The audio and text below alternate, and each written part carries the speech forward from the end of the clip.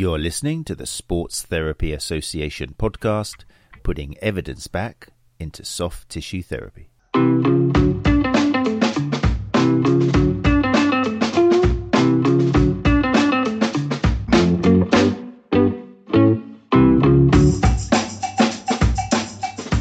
Hey people, how you doing? Welcome to the Sports Therapy Association podcast.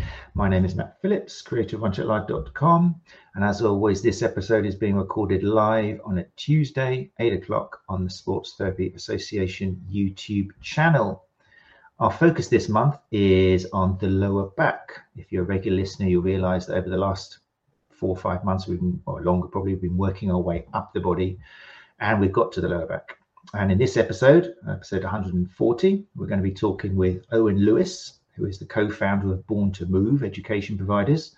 Some of you will already be familiar with Owen's great work, and also that of his co-founder, James Earls, who's the author of Born to Walk, who has been on the show in previous episodes.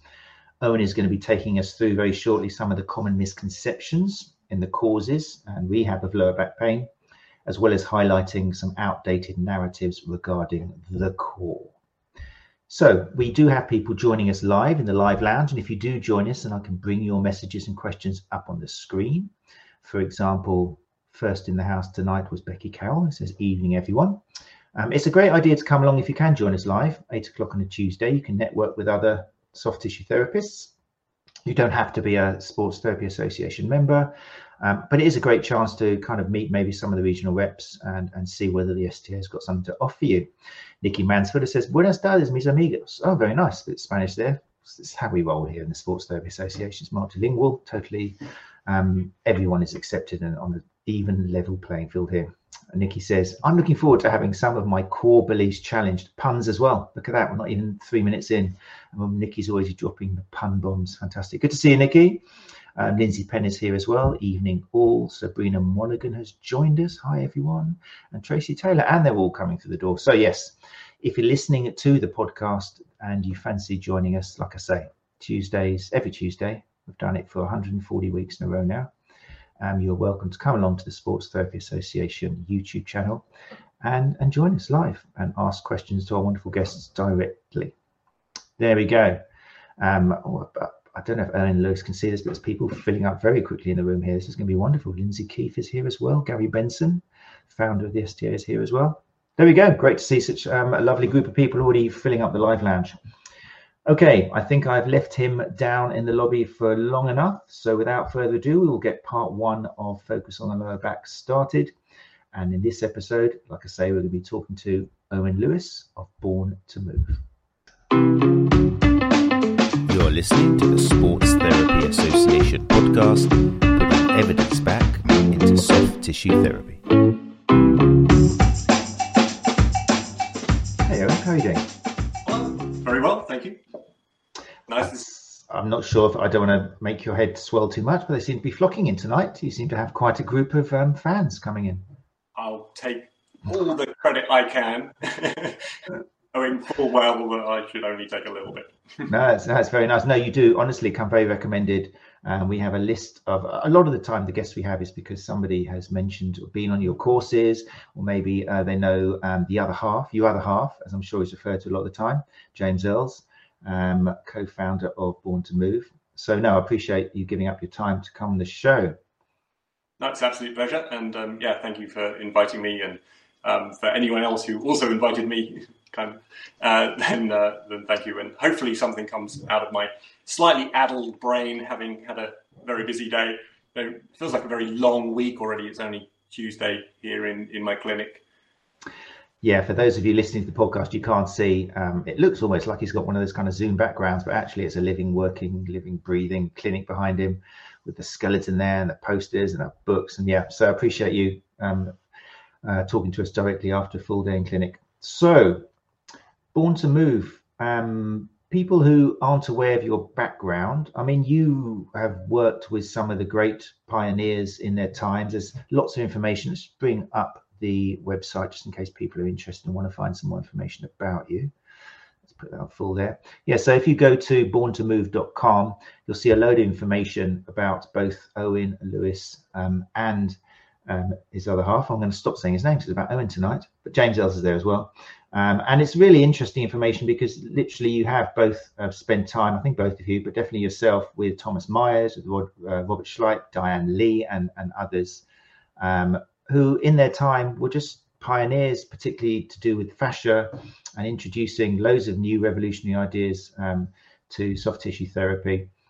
And then I want you to talk me through how that then later on down the line turned into Born to Move. Yes, it's been a funny old route. It's one of these routes where you think it's going on a relatively straight and even keel for, 30 seconds, and then it diverges off and it comes back again. And it sounds like it's sort of all planned. Of course, it really isn't. But I was lucky enough to meet James as being, one of a relatively small group of us running around Europe teaching this thing called anatomy trains. So that was me for 4 or 5 years, something like that. And then for various reasons, first of all, James decided to part ways with anatomy trains, and I stayed with anatomy trains. That was fine for me for a little while, and then gradually I realized that the part of the story that I wanted to develop and that James had started to develop as well was a very functional movement part of the story, part of the explanation as to what's going on. And anatomy trains wasn't really developing in the way that I would like myself to develop. So I turned around to James and said, well, what are you up to? And eventually we kind of had a couple of coffees and a couple of beers, and we decided that maybe we could hash something out together, which was an absolute privilege to me. I have a huge amount of time for James, for his incredible level of expertise and understanding in that kind of humble way that he has.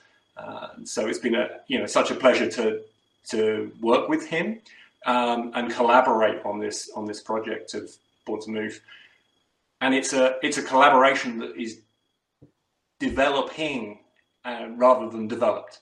We're always tweaking it. We're always changing. We're trying to work with the research and the latest ideas, and also come up with new innovative ways of looking at things to keep up to date with things, not just for the sake of change, but to really, challenge some of those, some of the preconceptions that we have based on past experience and past knowledge, which was a little ropey. So it's lovely the fact that, part of this discussion is about kind of challenging or at least questioning for a moment or two some of those ideas and bias that we may have.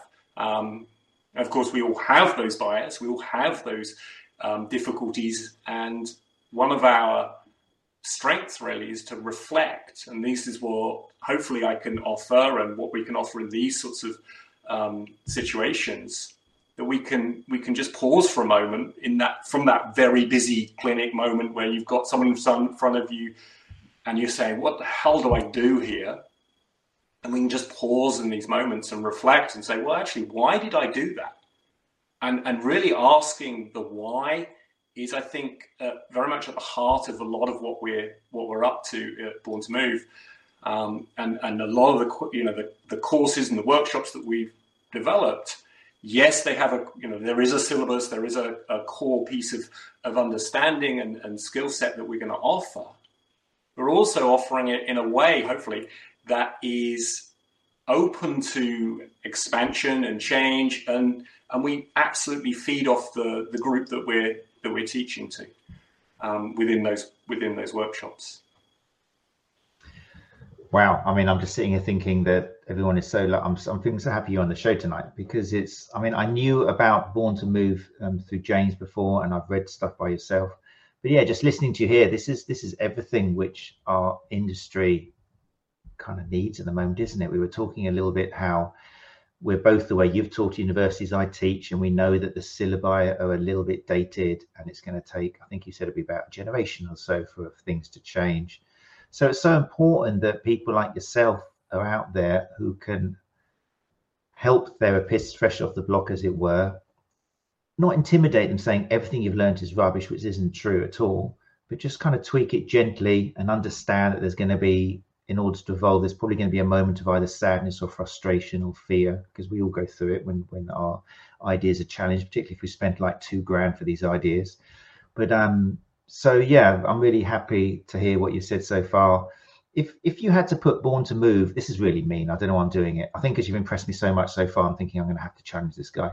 But if you had like an elevator pitch for Born to Move, which means you've got about 30 seconds of what people will get from Born to Move, what would that be? Yeah, you're right. Because what you're asking me is can you sell this thing? And I'm kind of going, well, no, not really. Yeah, my sales pitch is notoriously poor, other than saying that, what we're doing within that whole construct of Born to Move is multifaceted. It is individual focused, so it's clinically focused, and it's focused on the individual. Yeah, so we're not talking about set ways of doing things or anything like that, but we've got a very good, solid, principally based framework, which is flexible for the individual and able to accommodate many people in terms of therapists. So yeah, and we have I can draw on the skills and expertise of so many different people. You mentioned some of the giants of that I sit on their shoulders. And I also sit alongside somebody who's a giant in the field, I think, as James Els, the Born to Walk course, which is a really great starting point for this whole journey of exploration. It's great. No, you passed. Fantastic.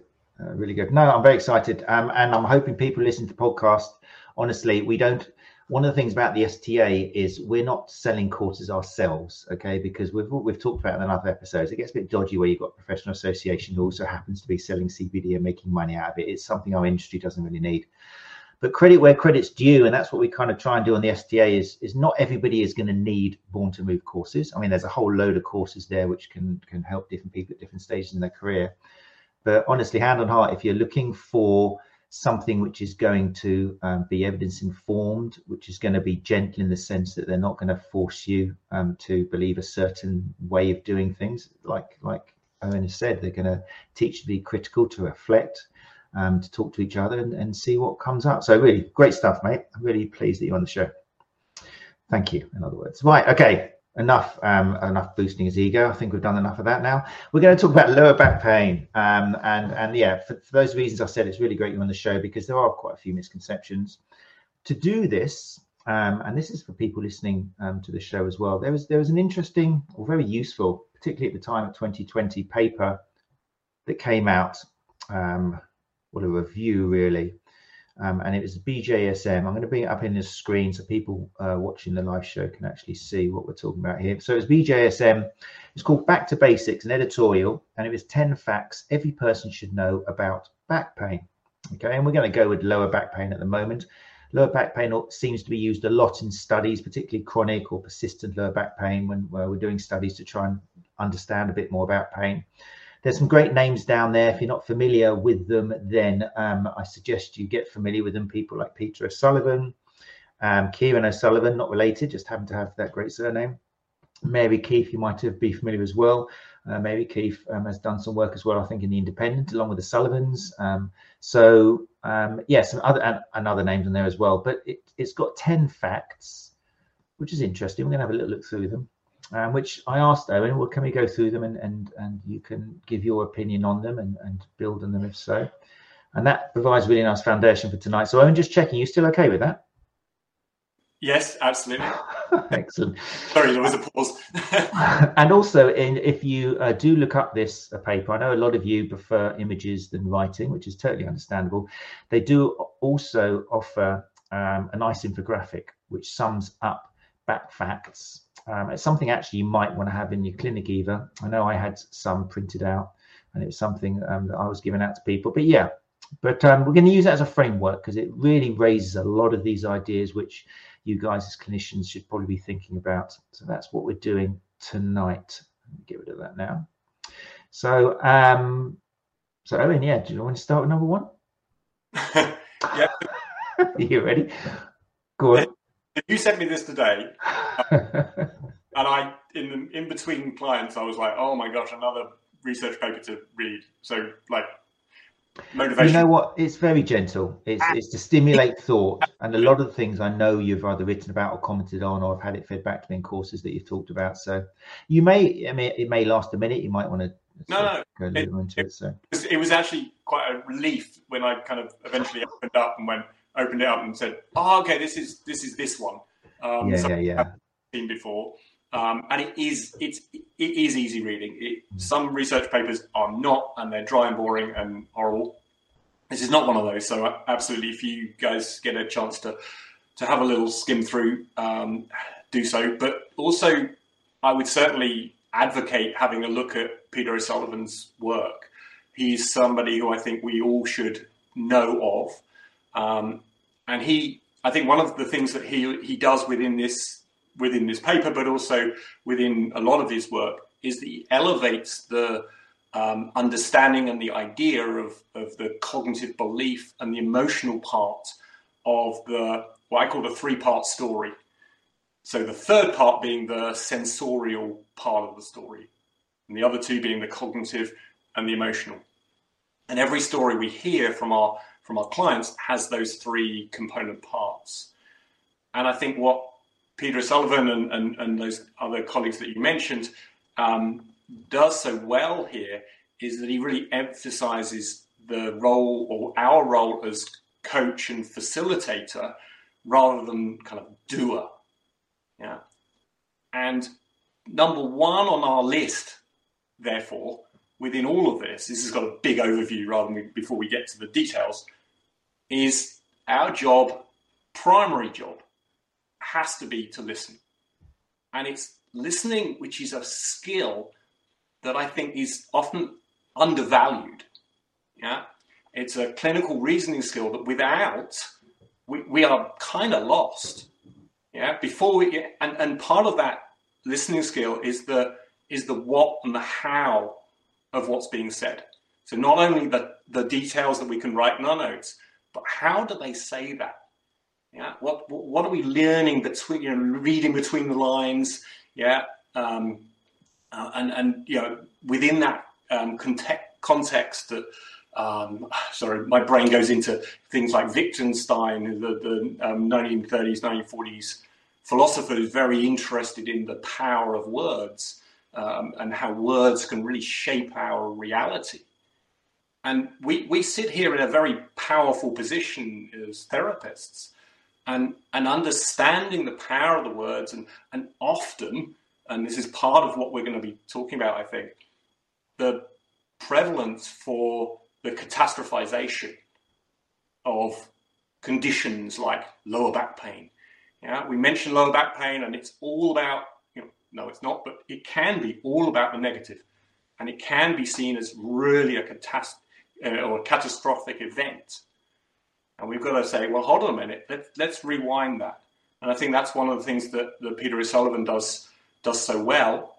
And what's lovely about this is that, of course, it reflects very much in terms of what we're doing on the workshops that we're offering in terms of trying to enhance clinical reasoning skills.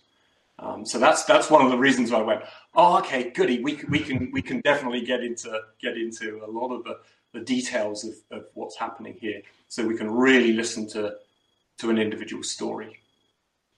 Great stuff. And it is wonderful because if you are on the evidence-informed page, which basically just means you are aware of the research as well as what the client wants, as well as what you're seeing in clinic, and it's that whole kind of three-legged stool thing. It just doesn't mean you're just looking at the research. It's very much everything else as well. But you will come across these same names. You will come across Born to Move. You will come across the Sullivans. You'll come across Mary Keefe. You'll come across these kind of names will come up. Because a lot of people worry that if they move away from what they were taught on their certification, where they're in a safe room with 20 people, and it felt like everyone does that they're going to be alone. Actually, this whole thing opens up a door to a very nice other place where you won't be alone at all. So Great. Leslie Campbell says in the live lounge, Stevie and I are off to Peter O'Sullivan's CFT course next week. Of course you are, Leslie. Of course you are. Fantastic. You have to come on the show, one of the Ask Tim episodes, and tell us about that. It would be nice to hear what you thought of it, Leslie. So yes, thanks. That's a great oversight to these 10 facts, and I'm keen now to take you through them. So number one, persistent back pain can be scary, but it's rarely dangerous. Yeah, this is straight in there, isn't it? It's wonderful. It's like, okay, everybody, let's just calm down. That's kind of, to me, that's what he's saying. He's just saying, look, we know it hurts. We know it's real. Yeah, let's take that on board. But let's also down-regulate the sympathetic nervous system. Let's calm this whole thing down. Let's slow this picture down. Yeah. And again, so you'll hear philosophy in a lot of what I'm saying, because that's kind of one of my loves. And to me, this is a change in perspective, saying, yes, it hurts, but actually life's meant to be crap. Life's meant to be difficult. It's meant to be challenging. That stoic philosophy is prevalent, but actually it's only about lower back that hurts. And it's only that little bit on the right-hand side that hurts. And then we start to sort of tease that out. And say, well, actually, how many joints in your body? Wow, lots. Okay, and how many are going right? Oh, well, actually a lot. So a lot of things are going right. How's your shoulder? Oh, well, that's fine. And we could, spend all day, or the next day, advocating, showing how many things are going right. So I think that's part of what's happening within that little statement. So that kind of let's calm down, and let's use our voice and our language to keep that in a calmer place, because we know that a lot of the time the serious lower back pain really isn't that serious. We talk about imbalances, we're talking about issues in life perhaps, but we're not talking about anything that is life-threatening most of the time. And if we are, then we're going to refer pretty damn quick. Amazing, yeah, it's a great message to have.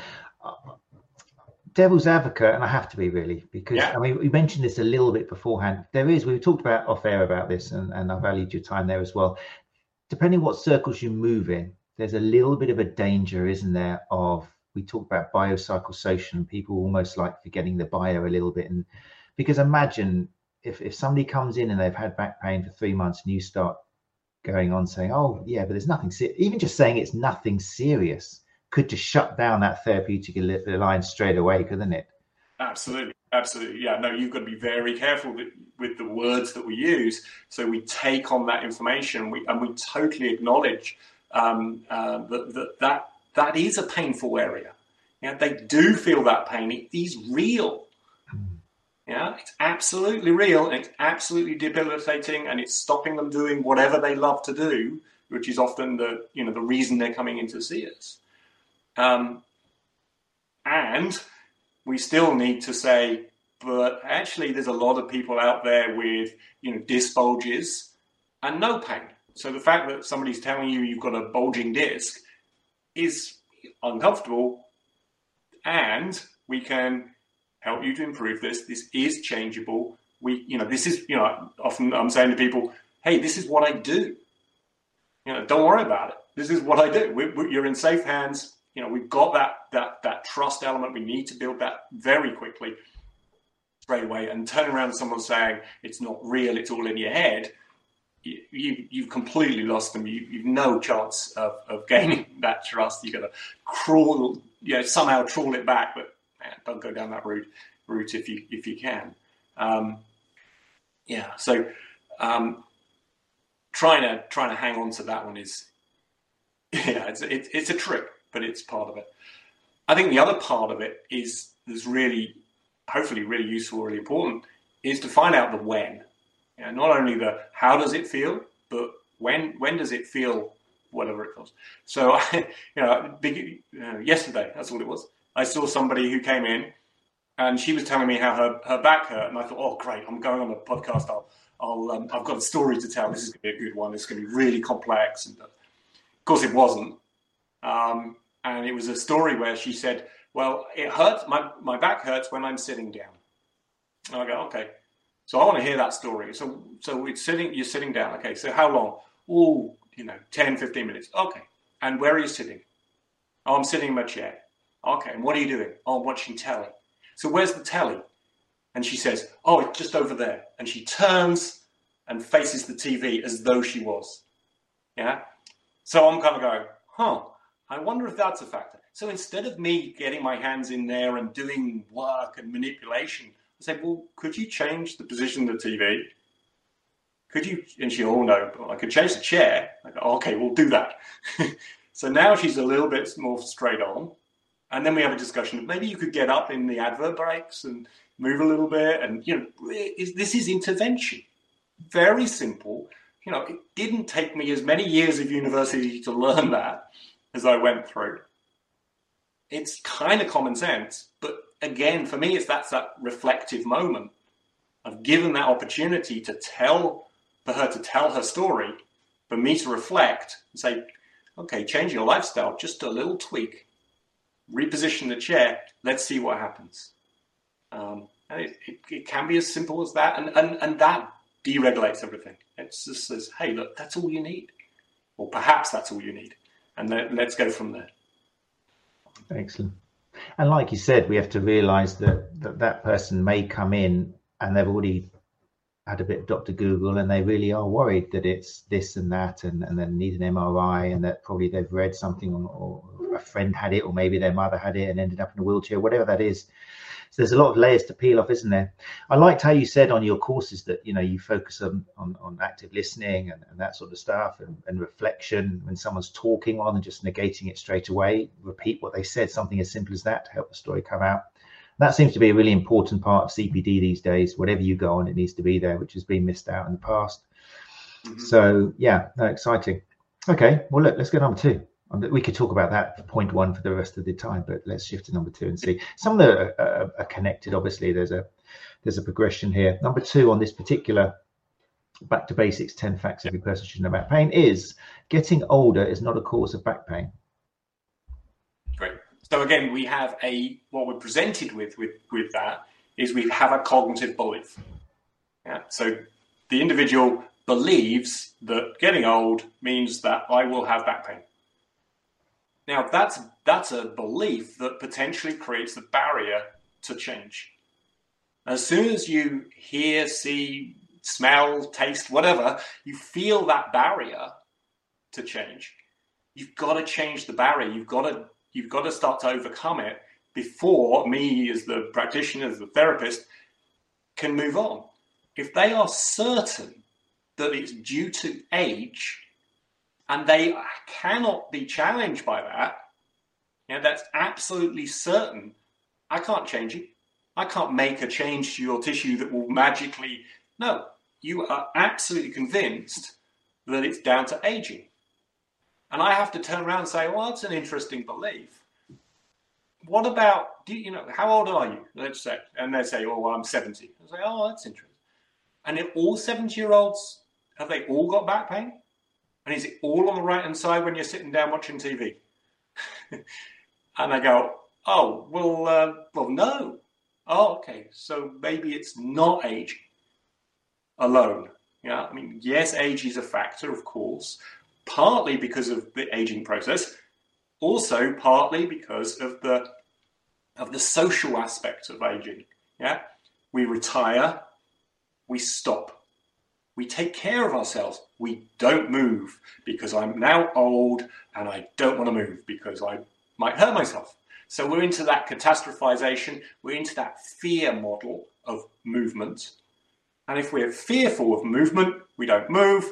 If we don't move, we're more likely to be in discomfort because we know movement is really, really good. There's a reason we called it Born to Move.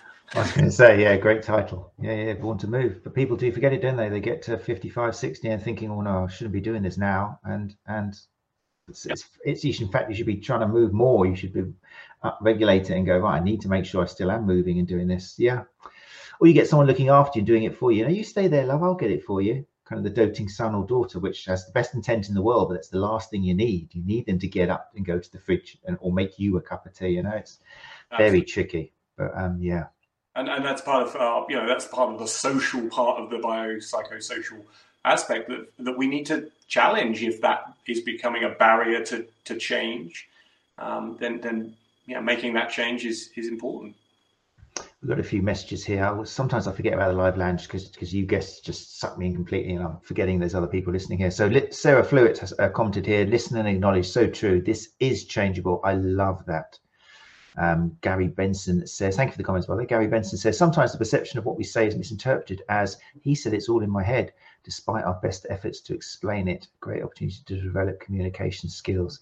Yeah, definitely. There's some classic things to avoid, isn't there? But it's so difficult if we're not living that pain experience. We don't know through our own experience what that person could be interpreting and feeling. So yeah, great point, Gary. Becky Carroll says, this is where video consultations became so helpful, being able to look into people's environments. Yeah, great point, Becky. It really was. It's lovely to think of a positive twist on COVID, isn't it? Suddenly we're looking into people's homes and going, look, well, you know, rather than having them say, I turn this way to the TV, you could see their setup, you know, and they can explain to you, you know, very interesting. Yeah, great point, Becky. Gary comes back saying, just had some great feedback from a member who attended a Born to Walk workshop last weekend, mentioned renewed enthusiasm and desire to learn more about helping people to feel and move better. There we go. Owen's arms are just up in the air like, well, there you go. There you go. If we could have that person writing a testimonial and email it to us, that'd be great. I didn't pay. I paid them well, didn't I? Gosh. Yeah. And then Stevie Barr says, age is no barrier. Fit through life. Very nice. Sorry, I gave you a West Country accent there, Steve. I couldn't do Glasgow just like that. But yeah, definitely great stuff. Okay, lovely. So let's have a look then. Here's an interesting one. Persistent pain or persistent back pain is rarely associated with serious tissue damage. Over to you, Owen. Okay. Yeah, and I think, again, it's picking out kind of the words within the words a little bit, but yeah, this idea of persistent is very, very key there. I think, and yeah, we have, again, it is that kind of, I think for me anyway, it's using the research. So one of the things of me as the practitioner is very much, like I said earlier, as coach or facilitator of knowledge and understanding. So I will quite often send people research articles. Now, whether or not they actually read them or not, I don't know. But if somebody's dead set on keeping a neutral spine and never moving the spine and being very set in that way, I will throw them the research about the I'm trying to remember the guy's name. 2010 VERS, VERES. Anyway, it talks about neutral spines being able to be herniated within neutral. So that's a lovely one to, if I can remember the link. And the other one I quite often use is the one where it just talks about how spinal damage, so that they've used on MRI scans to prove there is spinal damage on healthy, pain-free subjects. Yeah, and using that research and saying to somebody, look, this is the research that is, fundamentally proving what we know now, that actually tissue damage and pain are not linked. That's not to say that individual hasn't got tissue damage, hasn't got problems. I need to find out if that's true or false, and I need to prove it to them, not only with the research. So there's the kind of, the white coat syndrome, the power of that I could use carefully, but also I need to prove it to them, to their body pretty quickly. So I need to say, okay, how can I do that? Now, there's multiple ways. My way in there would be to say, well, what's the pain that you're in? You're in pain when you're well, let's stick with that example of that lady sitting and she's twisted. Right? If she's sitting in a twisted position, I'm going to straight away say, well, actually, if I take you out of that position, out of that twist, what's the pain like now when you're sitting down? And she gets a different response. Now, it may be a pain response change, yeah, possibly, but not necessarily, because we know that the nervous system can take 4 to 6 weeks to kind of calm down away from the idea of pain.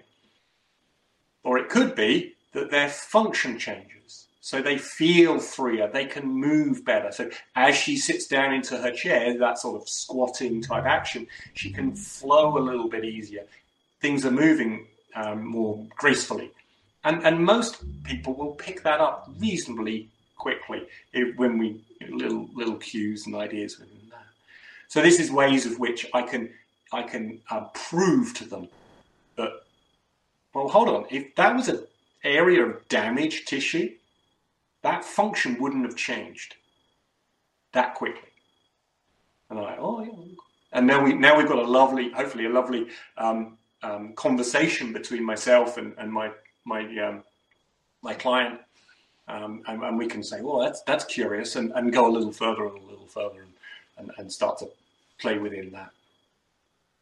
That's lovely, and I like the way. I mean, that's the skill, isn't it? Getting people to start having confidence by getting them to move, giving them the thinking of all the possibilities and getting them to perform a little movement which they initially said they couldn't do, but you put it into a different context, suddenly they do it, and just having that eureka moment where eventually they go, I've just sat down in a chair so I can squat, and it's lovely, isn't it? And you just sit back and think, great, yeah, this is really going to help. They're the moments that I want to get my big highlighter pen and, and I do. I get like super excited for them, so that they really hone it. They really notice it.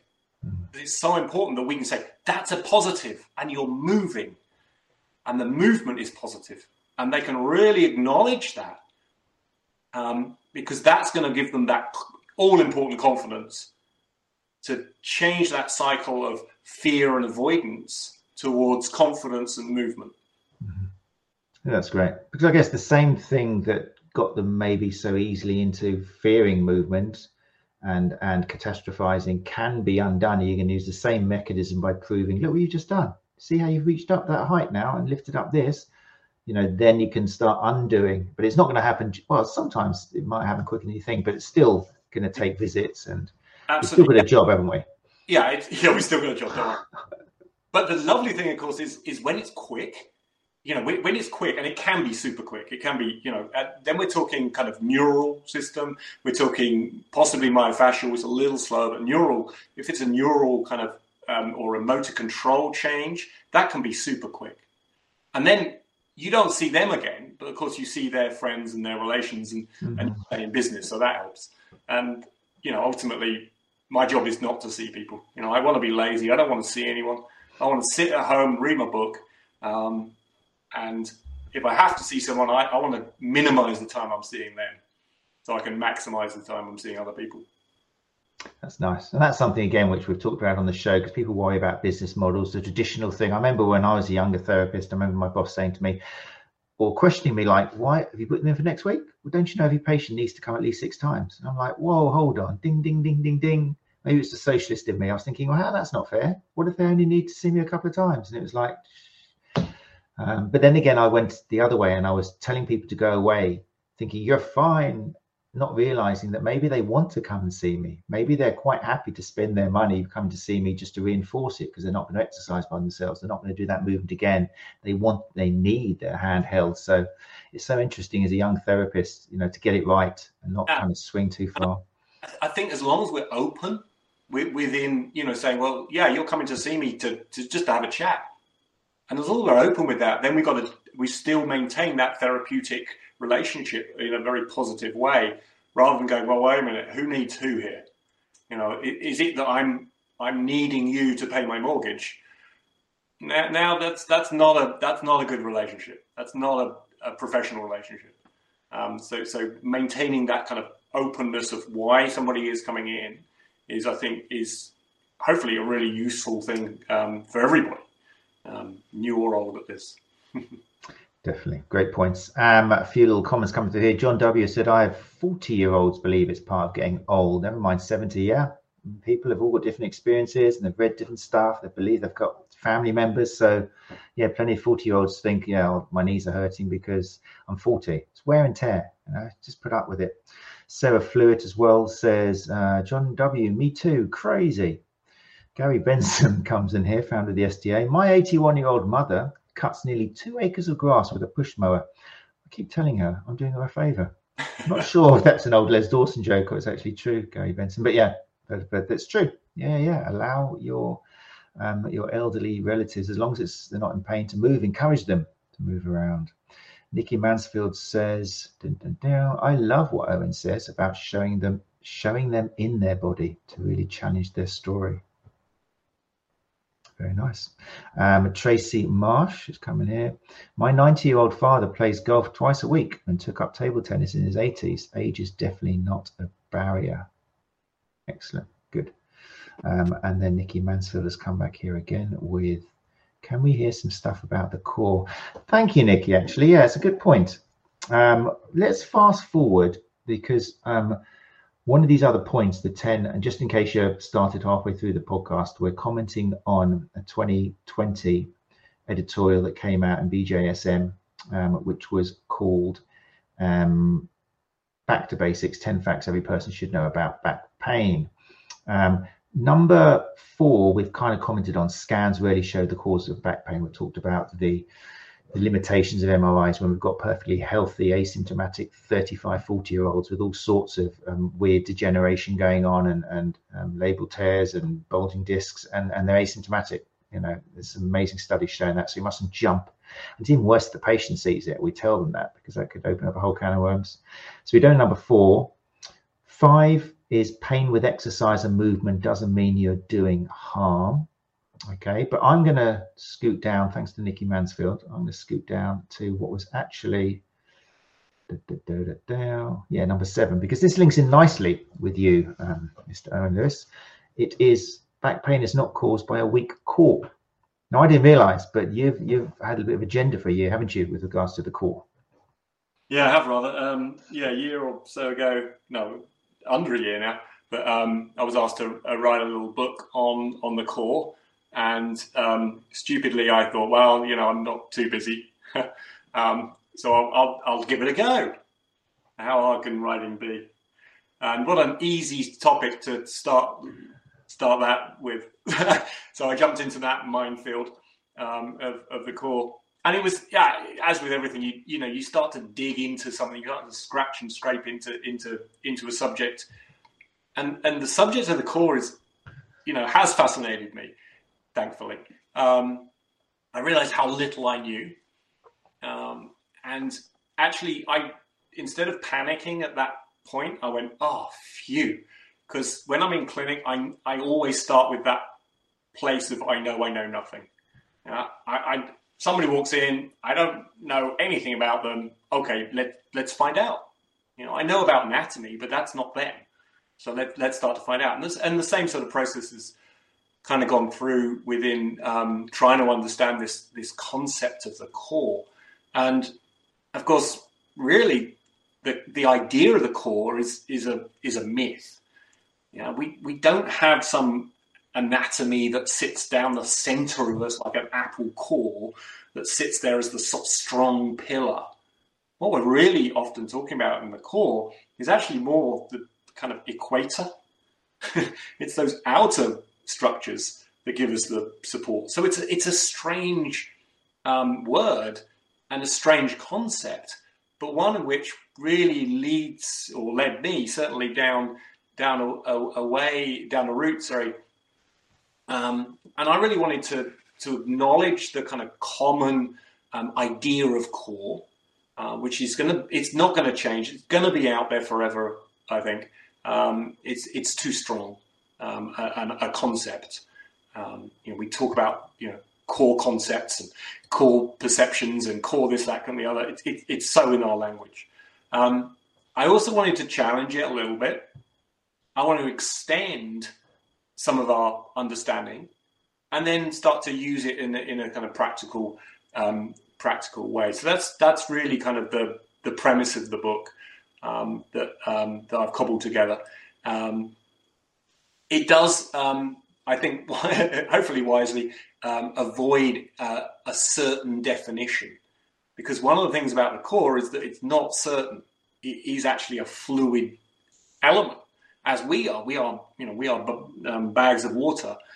So that idea of the core being a solid structure that needs stability, the core stability kind of mantra with or the core stability kind of cult, really, with the mantra being the transversus abdominis idea, is one that really needs a little bit of a nudge, a little bit of a challenge, I think.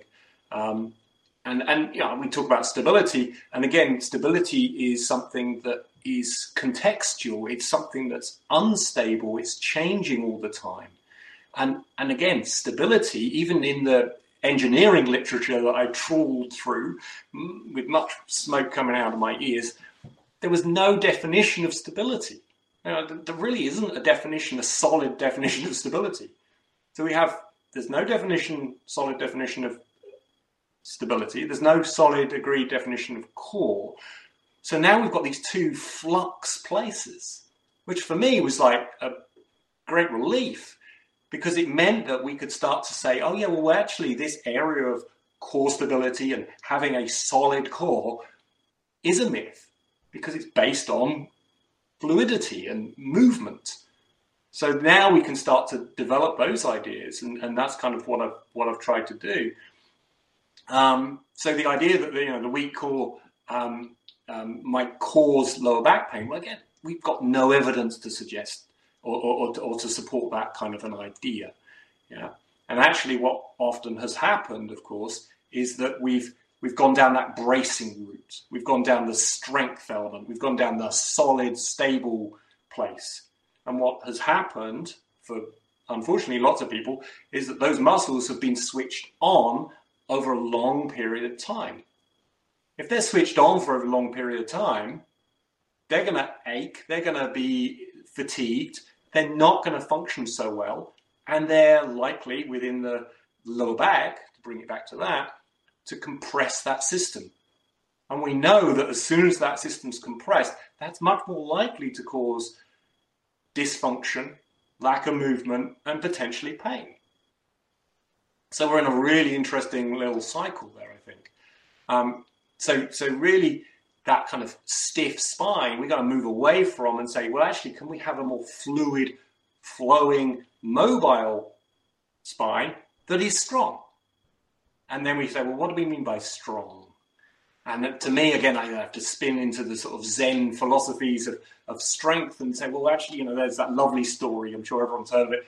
The wind's blowing hard, and the strong oak tree, is there. It's battering against the wind, and the poor little piece of grass just blows over. And the oak tree, after a while, is laughing at the piece of grass, but then it crashes down, it snaps. And of course, the wind dies, and the piece of grass just bends back up. And we say, well, which one's strong? And ultimately, we'd like a bit of both for us. We'd like that combination of switching those muscles on, but crucially also switching them off and letting us relax, letting us slump, letting us go into so-called bad postures, whatever that is, and really allow the core, allow the whole body to operate and function as beautifully as it actually can. Does that get it? Oh, that's definitely hit the spot. Yeah, very nice. When the analogy of the oak tree and the blade of glass, that sealed it off wonderfully. No, that's great. I love a good analogy. Yeah, marvelous information. Really nice, and something again you can use with a patient. It's nice to use their own metaphors, but have a few under your belt just to, which kind of often hit the spot. Is really nice. Yeah, great stuff. And I love the way that you've described it as a journey of just thinking and critically analyzing your own beliefs, and then just coming to the natural conclusion. Maybe to the idea that bracing is actually going to create tension and therefore potentially pain, as opposed just to learning how to let go and move and flow. Yeah, really nice stuff. Absolutely. And one of the things we sort of I touch in there is is the fashion of the corset. Yeah, and in all the masses of research on the transversus abdominis, they often talk about the transversus being a corset-like structure. So I went, okay, well, what's a corset? And I started looking into corsetry. It's quite bizarre. Long nights, long winter nights. I had to explain it to my wife a little bit before I started buying those books and things. But I didn't realize how much they crushed the ribs and twisted the internal organs and reduced the lung capacity. I'd heard a lot about the women, the oppression of the women as a result of that wearing that corset. And I started to think, well, is the core the new corset? Does it have that capacity? And I think absolutely it does. You see in the Hollywood blockbusters, you always see the men with their six-pack. You never see the women with their six-packs, but you can imagine. And you have a particular waist, a particular look for the man versus the women. And it's endemic in our society. And again, I think it's just something it certainly made me smile and go and look up a little bit. Go, oh, okay, this is interesting that it's kind of still there, just in a slightly different variation. Yeah, definitely. And I guess I know you work quite a lot with evolved Pilates teachers and things, because like traditional Pilates, or what they thought at the time was contemporary Pilates, was actually kind of reinforcing that idea. Because we should mention that at the time, like when Paul Hodges came out with the transverse abdominis paper, it was revolutionary. It was amazing. It was a lovely idea. But even he, I can't remember what year it was now, but even he later on kind of went, oh, actually, thinking about it, it's not quite as significant as we thought, because blah, blah, blah. But by then it was too late. The DVDs were out, the T-shirts were printed, and there was these whole schools kind of teaching this, and people caught up with it. That happens so much, doesn't it? A great person comes out with an idea, and hopefully we'll be there as well. In 10 years' time, they'll be laughing at what we're saying now, maybe. Yeah. People get carried away with it. So to people out there listening, if you are still getting your clients to lie down because you've done a stop Pilates course and they're telling you to imagine you've got a bit of string, pulling your belly button in and all that sort of stuff, there may be a time and a place for this, which really helps. But to evolve, you need to get away from that idea. I love the idea of a corset. Is that how you want to be the whole time, with a really tight corset done up around your waist to protect you? It's another great analogy. Good stuff. So people on your courses, for example, I imagine that your courses are a pretty friendly place for people to come along and challenge themselves and gently kind of tweak what they're doing. Because you're not saying give up Pilates at all. You're not saying stop doing these exercises, because you wouldn't survive, would you? But is that part of the idea on your courses? Well, I think there is no such thing as a bad exercise. The question is it the right exercise, the right movement, the right whatever for that particular individual and for that particular task? And as soon as we get that precise and that specific, then we're on a winner, because then we're starting to talk about their motor program, not the generic motor program, because we know the motor control is absolutely individually specific. So to turn around and say that is the perfect exercise for everybody is as crazy as saying that is the terrible exercise for everybody. They're in the same kind of camp. We say, well, actually, let's tailor this, let's tweak it, let's change it. The workshops, like you say, I think that word gentle, I don't think it's my work, and I think I'll speak for James to say, it's not challenging. We're not going to turn around and say, you're wrong, and be aggressively challenging. We are going to ask the question why and pose some other alternatives. But we definitely don't want to throw out the years of experience and skill sets that people already have and have gained over the years. I want to build on that rather than take it away. No, we'll be much weaker for that, all of us. Let's build on it, and part of that is asking that all important question of why. Very nice. When, out of interest, is this book going to be available? With a bit of luck and publishers doing whatever publishers do, the end of the year. this year, maybe into next, but somewhere around the end of this year, hopefully. Decided on a title yet? Yes. But I don't. My hesitation, just because it was yesterday, was we kind of put the green light to the title of Beyond Core. Beyond Core, nice. So hopefully everyone will go, that sounds brilliant, because finding a title Core. actually one of the hardest parts of parts. Yeah, tricky. Yeah, very tricky. Wonderful. No, it sounds it's going to be a great source of information for people. I'm conscious of the time, just in case people are wondering what some of the other points on there was. It's kind of linked in.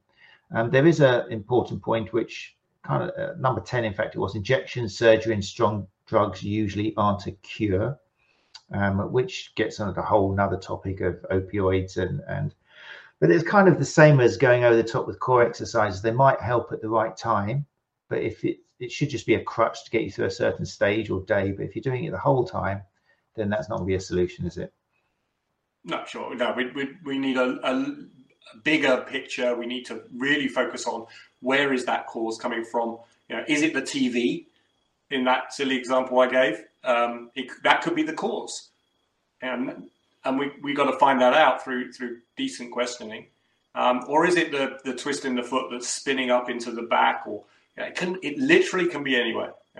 Consensus of the evidence is absolutely clear that it can be from anywhere. It doesn't even have to be an adjacent structure. So we're not talking the lower back to the ribs to the pelvis. We're talking lower back to foot, lower back to neck, to shoulder, to you name it, TV. How do you, I'm thinking, because posture is still taught very much on level 3, level 4 kind of sports massage therapy courses as being the way to solve the problem for your patient. You do posture analysis, look for symmetry and that sort of stuff. I know you've spoken out wonderfully kind of to try and redefine what we think about posture, but what would you say to somebody who still believes that, like, if someone comes into their clinic with lower back pain, they're going to do a postural check and they see the pelvis is this position, they think, that's what's causing your pain. How do you help that person move on from that idea that pain is caused by poor posture? Well, first of all, we need to understand what poor posture is. And if you can define what good or bad posture is, you're doing better than any research that's out there. There is no definition of poor posture. There's no definition of bad posture. We don't agree with that because everyone's posture is slightly different. We can't definitely say that's good and that's bad, because as soon as we say good and bad posture, that's a moral question of good and bad. So we're into morality. And actually, as soon as we talk about posture is a morality question. It's a question of, sit up straight, behave yourself, have good morals. Don't be like Richard III with that kind of mountain on his back. That was Shakespeare's sort of, idea. That's poor morals. That's poor posture. That's about as close as we get. Now, this is not a discussion of anatomy, biomechanics, pain, all of what we've talking about. So this idea of posture is really fraught with major problems. And we know that posture and pain are not linked. There just isn't a link that we can find between somebody who has perceived good posture and perceived bad posture. And actually, there's plenty of evidence out there that says somebody who perceives somebody as bad posture may have no pain. And somebody with good posture might be in pain because they're holding themselves in a very stiff, not moving, unfunctional. Okay, so now we're talking about movement. We're not talking about a solid, certain position because we're not solid and certain. So it's actually, it's a relatively easy challenge to make behind that potential barrier of sitting correctly or standing correctly. Now, if you're talking about postural assessment, we've got to realize that if we're talking about that, we're talking more about alignment. Now, alignments are slightly different. There's less morality to that discussion. And I think then we're talking more about, is that a particular joint aligned is the head of the femur sitting in the acetabulum? Yeah, or is it sliding forwards every time they sit down, and they go into a squat? Well, if it's sliding forwards every time, no wonder you've got that anterior labral tear or that discomfort. So wait a minute, well, why is it pushing forwards? And we're into whys.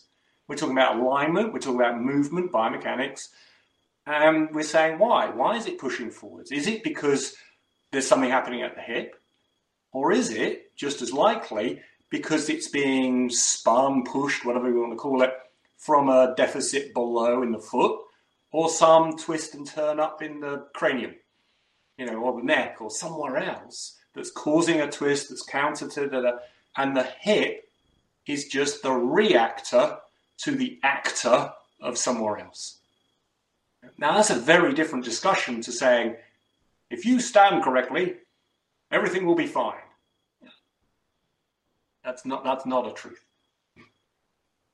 So well put. I love the idea of posture being a moral question of, it's so true, isn't it? Sit up, put yourself straight, you're looking unkempt. Yeah, really nice idea. And even putting a bit of Shakespeare in there. Marvelous. Look at this. 9:02 people. Now, I know I don't want to keep you waiting. But just again, if people are interested, we have been working through, just in case you're not familiar, 2020 paper in the British Journal of Sports Medicine, Back to Basics, 10 facts every person should know about back pain.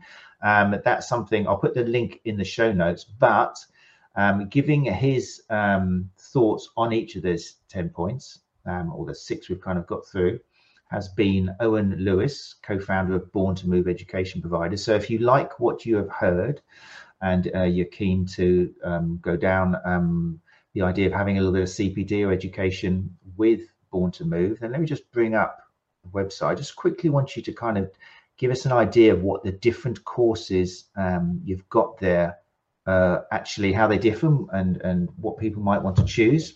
If you go to the website, which is borntomove.com, and click on courses, you can see you've got quite a lot of different options there. How are they differentiated? What's the idea there?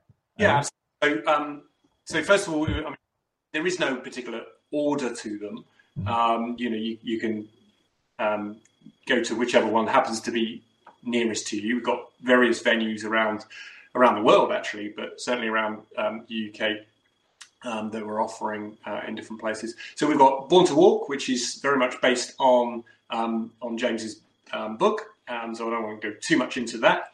But you can imagine very much into gait analysis and understanding everything to do with that, based on his book, and really taking that into a kind of practical approach. Then we've got the functional body work workshop, which is very much about saying, well, instead of getting people always on the couch and working that way, what if we could stand them up, get them moving, and work with them and with their tissue, with their motor program, their control, and the way that they move whilst they're moving. What an amazing tool that would be. So that's the tool that we offer within the functional bodywork workshop. And then the third of those major workshops that we offer is the functional assessment. And functional assessment is the workshop where we are trying to find out where's the cause and where is it best for us to intervene. Yeah? So if someone has lower back pain, is it coming from their foot? Is it coming from their lower back? Is it coming from their shoulder? If I know that it's coming from their shoulder, then I know where to intervene to get the biggest change. So that's really what we're trying to get to within the functional assessment piece. It's something that is I've developed with having studied long and hard with Diane Lee, a brilliant physiotherapist from Canada. We've also got other courses and workshops that are happening. Particularly exciting this year is a series of shorter day events in St Ives, where we are doing some incredibly new and innovative kind of taster courses, lectures, one of which I'll be doing, one of which James will be doing, and also we've got a really nice collaboration between the two of us, so we'll both be there, which doesn't happen that much. And I'm already really excited about that one because, me and James have been spinning ideas about, well, we could go down this route, we could do this layer, and we've come up with a really interesting kind of combination of an approach to show off a little bit some of the skill sets that we can offer in those longer courses. Sounds amazing. And all those details are available on borntomove.com. And there's online courses as well for people who don't want to travel as well. Yeah. Yes, absolutely. So there's some online courses, some, and again, some of those are being developed as kind of almost as we speak. So there's more online courses happening on there, but there are some on there already. And there's also James's books and soon my own. Soon your own. That sounds amazing. That's good. And I appreciate those long weekends you've had trying on corsets and looking at core engines and stuff. It's amazing. The images in my head I need to delete very quickly. Marvelous. Well, thank you so much. And if people want to follow you, I mean, Born to Move is _Born to Move on Instagram and Twitter. And then on Facebook, you've got the Born to Move. It's actually Born to Move Myofascial, which is up there on Facebook. They're the main places for people to follow and get involved, as well as the website. Yes, absolutely. And thank you for remembering which they were, because it's okay. So that's how people can get in contact with you and follow you. So there we go. That zoomed by that hour. Don't go away, Owen. I'll just say thank you to you once I've shut down the live lounge, but thank you to everybody who's joined us. Apologies for some of the comments that I didn't get time to bring up. John W says, great differentiation between posture, mole where you stand on something, and alignment as a structural issue. Love it, says James. Fantastic. And there were some nice conversations going on there. Thank you, Nikki, for stepping in and saying where the quote came from that John W was after. What was that interesting? Let's see. Nikki said, oh no, it was... I think it was to do with a stability quote you asked about. Where is it? John. It was John Novak, was it? John Nowak. Cooperation is intrinsically unstable. Stabilization requires a persistent activity, fluctuations in muscle activity. Stability requires the unstable sway. Very nice. Thank you, Nikki, for jumping in there with your fantastic brain capacity for remembering where quotes came from. Thank you. Appreciate it. Right, people. So thank you very much. Thank you for joining us live, people in the live lounge. Thank you for listening to this podcast. If you are listening to the podcast and you would like to join us live, then just pop to the Sports Therapy Association YouTube channel at 8 o'clock on a Tuesday. If you can't do that and you've enjoyed the podcast, then do please leave a review and a rating. It just helps us appear higher in the Google search. So if someone does put in core rather than getting some outdated narrative from 1990, they will see Owen Lewis up there at the Sports Therapy Association or Born to Move. But it only happens if you leave ratings and reviews, so we appear higher. So if you could do that, that would be amazing. If you're on an iPhone, it should take you 10-20 seconds just on your own innate nap. Android users, like I said before, I think you have to go to your back garden and do twirls and slap a kipper on your bare buttocks or something for a while to get a review on Apple Podcasts. It's a little bit more confusing, but if you can take the time to do that, that'd be really nice as well. We will be back next week for part 2 of Focus on the Lower Back. Not sure who the guest is. I'm still trying to work that out, but we will be here. So if you can join us live, that'd be wonderful. So all that's left for me to do is say once again, thank you to Owen Lewis of Born to Move. Thank you very much. Thank you. And hopefully we'll see some of you next week on the Sports Therapy Association podcast. Take care. You're listening to the Sports Therapy Association podcast, putting evidence back into soft tissue therapy.